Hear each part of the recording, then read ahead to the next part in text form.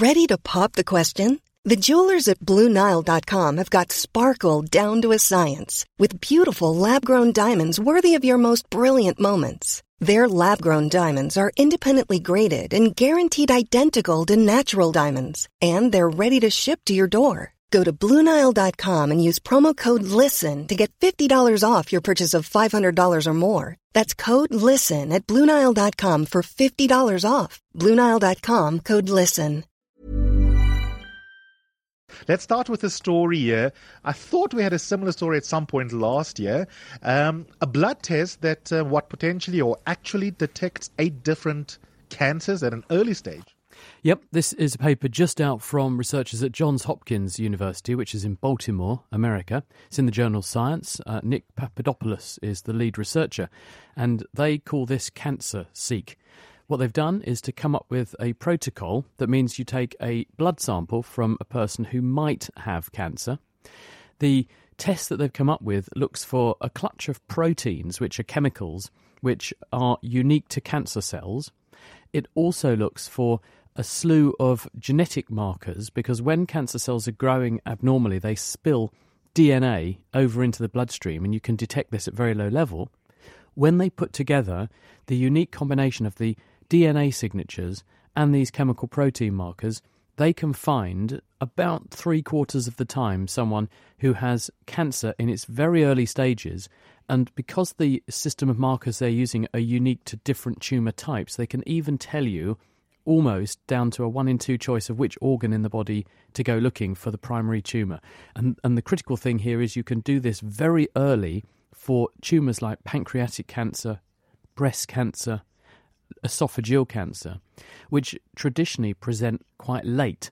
So in other words, people have to have very advanced disease before it becomes obvious to them there's something wrong. And by then, you can't just do a simple operation to cure them. With this blood test, you could spot the people who are at risk, intervene very early and decisively, and probably cure them before they even knew they had a problem with cancer. Fascinating. Let's go to Parkhurst. Patrick, our very first caller today. What is your question? If the brain theory is correct with quantum physics, is it possible we're able to see supernovas explode on the other side of the universe, and we're able to see that because it's such a bright explosion? Would we be able to see the creation of another universe outside of our own, like a Big Bang, concerning the brain theory, where multiple universes exist in like a flat plane? Right. The thing is that with all of this sort of thing, we're in the realms of theoretical physics. And as a friend of mine who's a theoretical physicist and cosmologist said to me, you have to be very careful with maths and theoretical physics, because you can prove anything you like on paper. Actually, the observation and the reality is a different matter. So it's really important to have good theories. It's really important to show that they're plausible and mathematically that you can demonstrate they could happen, but that does not belie the observation, and one has to go out there and measure things. Now, we can actually already see supernovae happening on the other side of the universe, and in fact there's a telescope going to launch soon called the James Webb Space Telescope, which is the descendant of Hubble. It's the next generation of the Hubble telescope. It's going to be about 7 to 10 times more powerful than the Hubble Space Telescope, and this will take us right back in terms of its ability to collect light to some of the earliest events in the universe. The mirror that this telescope is going to deploy in space is the size of a tennis court, 6 meters across, this collecting area, and this means it will be able to detect some of the faintest photons, particles or packets of light that we've ever seen, and this will mean that you can gather data about some of these supernovae on the other side of the universe that were going off when the universe was in its infancy. Now, in terms of us being able to see them in other ways, scientists are ingenious, and we've also had other events that have given us new insights into how the universe is evolving and changing in the form of gravitational waves. That was the big finding of the last couple of years, wasn't it? And that also gives us the ability to probe what's happening elsewhere in the universe, because these gravitational waves come rippling across space, and they do it at the speed of light. They arrive, we read them, and we can then interpret them and work out where they came from and what sorts of events must have caused them. So scientists are an ingenious bunch, and they're finding new ways to see across the universe all the time. Terence in Terrefontaine, what is yours? Good morning, Eusebius and Chris. My wife and I would eat the same food during the day. I mean, I wouldn't say I would know exactly what my wife eats while I'm not with her, but we generally eat the same food. However, when it comes to flatulence, the odor would be different. Who is worse? Is it you? Definitely. Yeah. Definitely me, yes. Okay, so what is your question? Why your bodies react differently to the same foods? Well, yeah, why would the flatulence odor be different? Yeah, Okay. if we're eating the same food. Thank you, Terence. Chris? This program always seems to get into this territory at some point in the week, doesn't it? Hello, Terence, and I sympathise with your wife. And in fact, I might refer you to a recent episode of The Naked Scientist where someone phoned in and said, how do I get a fart out of a car? And we actually explored the physics of venting fart gas from cars and talked about relative densities of gases and pressure differentials in a moving car. So if this is where this is occurring, you might want to refer after this programme to that programme on our website to find out the answer. The reason that people produce their own unique NIFs is because the source of the gas in your intestines is the microbiome, the community of bugs that live there. There are billions, trillions of them. In fact, they outnumber the cells in your body. There are probably twice as many microbes living in your guts in terms of microbial cells as there are cells in your entire body. And those microbes all have their own metabolic processes, and they eat what you eat. So when you eat your food, you think you're digesting it. In fact, you're liberating some of the calories from it. But what you're also doing is you're liberating a lot of stuff that you yourself cannot digest, and you are feeding that as a raw material to your microbes, and those microbes have their own metabolic knives and forks. They chomp away at what you can't digest and absorb, and they then metabolize it. One of the products of microbial digestion are gases, and everybody produces a couple of litres of fart gas, flatulence, every single day. But added to that will be the other metabolic abilities of the bacteria. And the things we eat include a lot of vegetables that have sulfur in them, and sulfur is smelly. And so the bugs in your gut will turn that sulfur into things like sulfur dioxide, but also hydrogen sulfide and other derivatives of sulfurous gases, including one called methyl mercaptan, which is the same stuff that skunks spray out. And you know what that smells like, or if you're unlucky enough to have had the pleasure that you won't go near a skunk again. Now, everybody's microbe spectrum is different. And because we all have different microbial makeups, because we're all genetically different and we therefore select for a population of microbes in us that's unique to us, a bit like our fingerprint, the combination of gases and the way in which those microbes eat your dinner for you will differ between individuals, and therefore the smell of what comes out the back end will differ from one person to the next, and it will also differ with whether you're healthy or unwell. And in fact, scientists have also come up with ways to sniff what comes out the back end and infer certain things and characteristics about a person, including whether they're infected with certain things or whether they may even have bowel cancer. Let's take a question from Twitter, Chris. Yes, one from someone called Mark.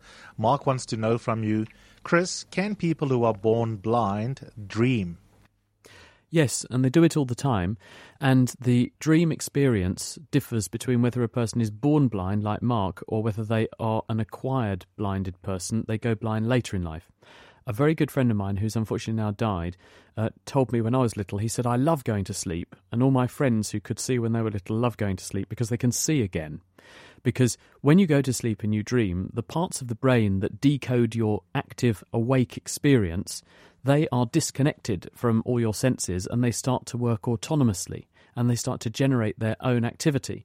And when we're dreaming, we're experiencing those ramblings and thoughts being generated in those brain areas. So a person who is blind and has gone blind later in life still has all their visual memories and they can recreate them. A person who started life blind won't have any visual memories, but they will, of course, have other experiential memories. They'll have things like touch, sound, feelings, emotions. And for those reasons, people will experience when they dream. And everyone who's listening to this who has been blind since birth will be shouting at the radio going, yes, of course I dream. Everybody dreams. And it's words and thoughts and emotions, exactly the same thing that you and I would experience in terms of visual imagery, but without the pictures. Let's go to Parktown. Robert, good morning. Good morning. Chris, the modern construction brick, what is the prescription to its exact size? How did it evolve historically, but more specifically scientifically? in its present form? Was it based on the ease of workmen working with?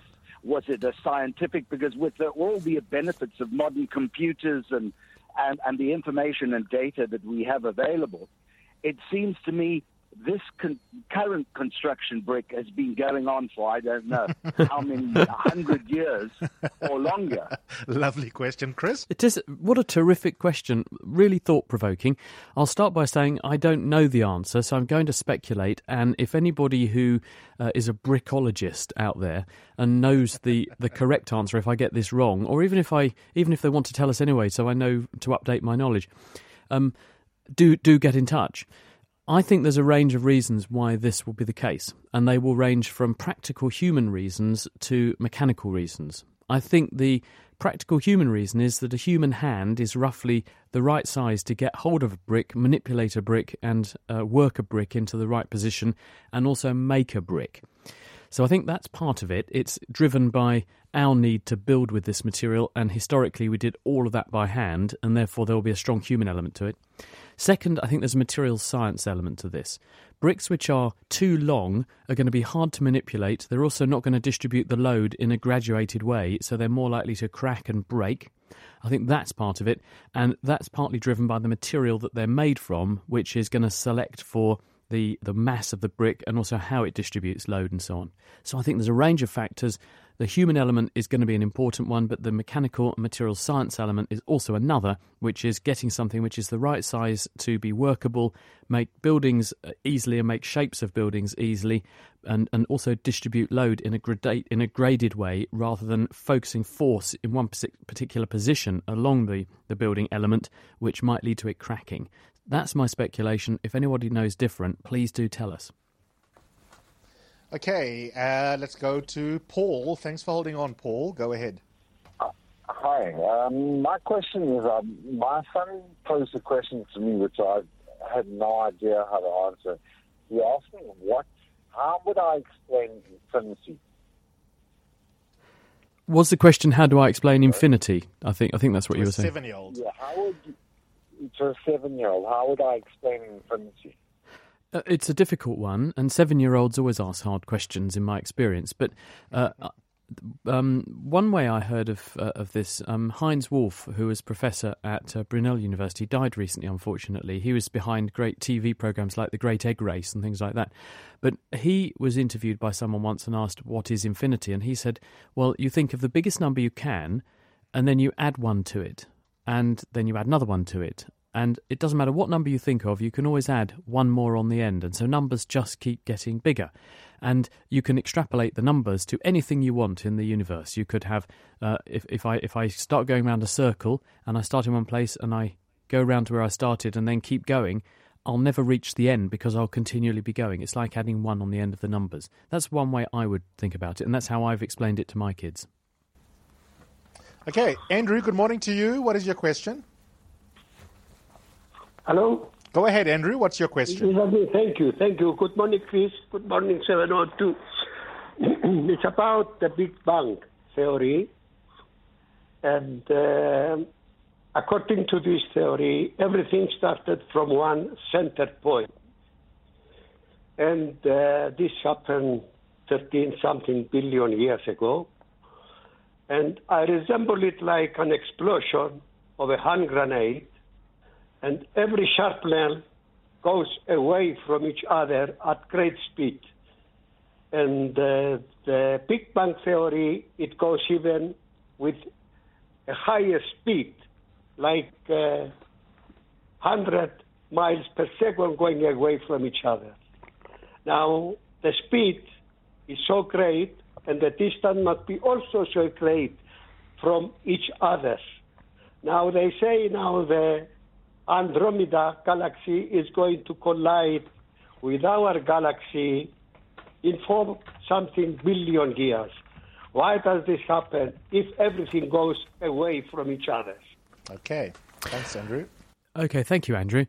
The reason for this is that you're quite right. About 13.8 billion years ago, the universe started life. And it started life as one point source of enormous energy and low mass. the Big Bang occurred via whatever mechanism, and energy was converted into mass. Material and matter were made and formed and condensed out. The first stars formed from those stars. Planets were formed from the material which was made in those stars. And the universe has been growing ever since.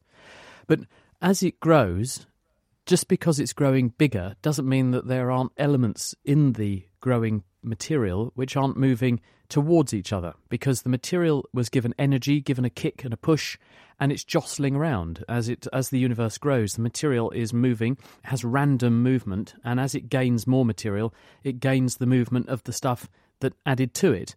That's conservation of angular momentum, for example. And because all these things are moving, it is inevitable that by chance some things will be moving towards each other. In the course of things getting bigger, it doesn't mean at the local level, and by local I mean as in Andromeda's about 2.5 million light years away, it's quite close really, in the grand scheme of things. It doesn't mean that things locally can't be moving a bit closer, because in the grand scheme of things, everything is getting bigger. The universe is inflating and growing, and as it grows faster. Thabo, good morning to you. Morning, gentlemen.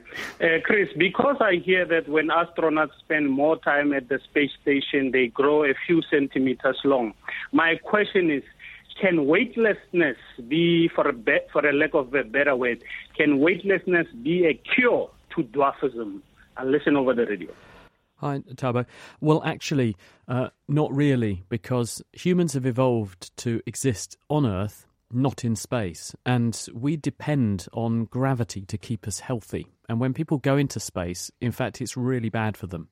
And NASA have been looking at this ever since they first started putting humans into space, because it's a big concern. People's bones age very rapidly in space, because the mere fact that you're walking around doing work against gravity and loading your bones with gravitational force is a strong stimulus for them to grow and remain strong. And when a person goes into space, very quickly their bones begin to age. And astronauts that have been in space for a very long time, if they don't continue to stimulate their bones and exercise and deliver shocks up their long bones, the bones become osteoporotic, like a very old person. So a dwarf person would not be benefited by going into space for any period of time, because their bones would weaken, and in fact they'd probably then suffer osteoporotic fractures if they had osteoporosis, and this would make them smaller, not taller. So in the short term, yeah, they might stretch a little tiny bit in space, but it would be inconsequential up against the huge health cost of being in space for any great period of time. Fantastic. Chris, thank you so much. We'll do it again next week. Thanks very much, Eusebius. Thanks for the questions, everyone, and see you soon. Thinking about your next career move in research and development? Then it's time to make your move to the UK. The nation that's investing £20 billion in R&D over the next 2 years. The nation that's home to 4 of the world's top research universities. The nation where great talent comes together. Visit gov.uk/great talent to see how you can work, live and move to the UK.